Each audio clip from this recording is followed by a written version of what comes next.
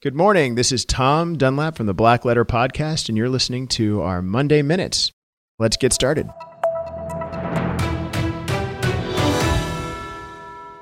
In our continuing series, Crowdfunding Part 3, this week we're going to talk about Regulation CF, or as it's known, Regulation Crowdfunding, where a company can raise money from multiple individuals through an online platform.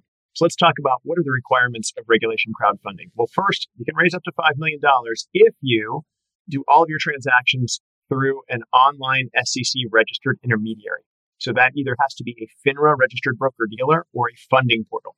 Funding portals like GoFundMe, Indiegogo, those kinds of things are the most ubiquitous and easy to use, but they charge, as we talked about in our first week, platform fees.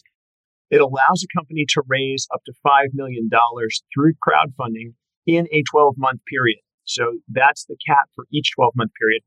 There are also limits on how much money each investor can put in, depending on their net worth and whether they're accredited investors or not accredited investors. Quick side note, what is an accredited investor?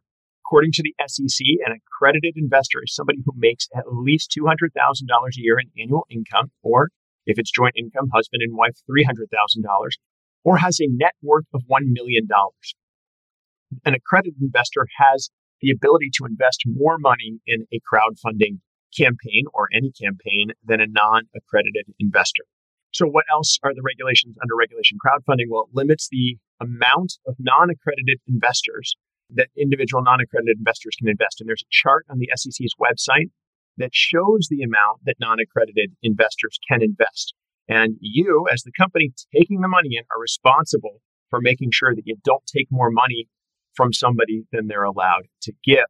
It also requires, the regulation requires disclosure of all of this information in filings with the Securities Exchange Commission.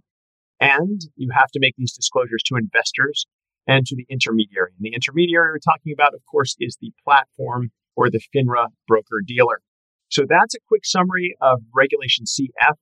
Note the bad actor disqualification provisions do apply, and that's to protect investors. And that bad actor disqualification thing that you'll see all over the place on the internet, what is that? Well, quite simply put, under Regulation 503, you can't ask for money through a crowdfunding campaign or platform if you've ever been convicted of things like securities fraud, etc. That just makes sense, doesn't it, folks? Thanks for joining me for this Monday Morning Minute. Next week, we'll close up our crowdfunding Monday Morning Minute series. I hope you have a great Monday. Go enjoy your coffee.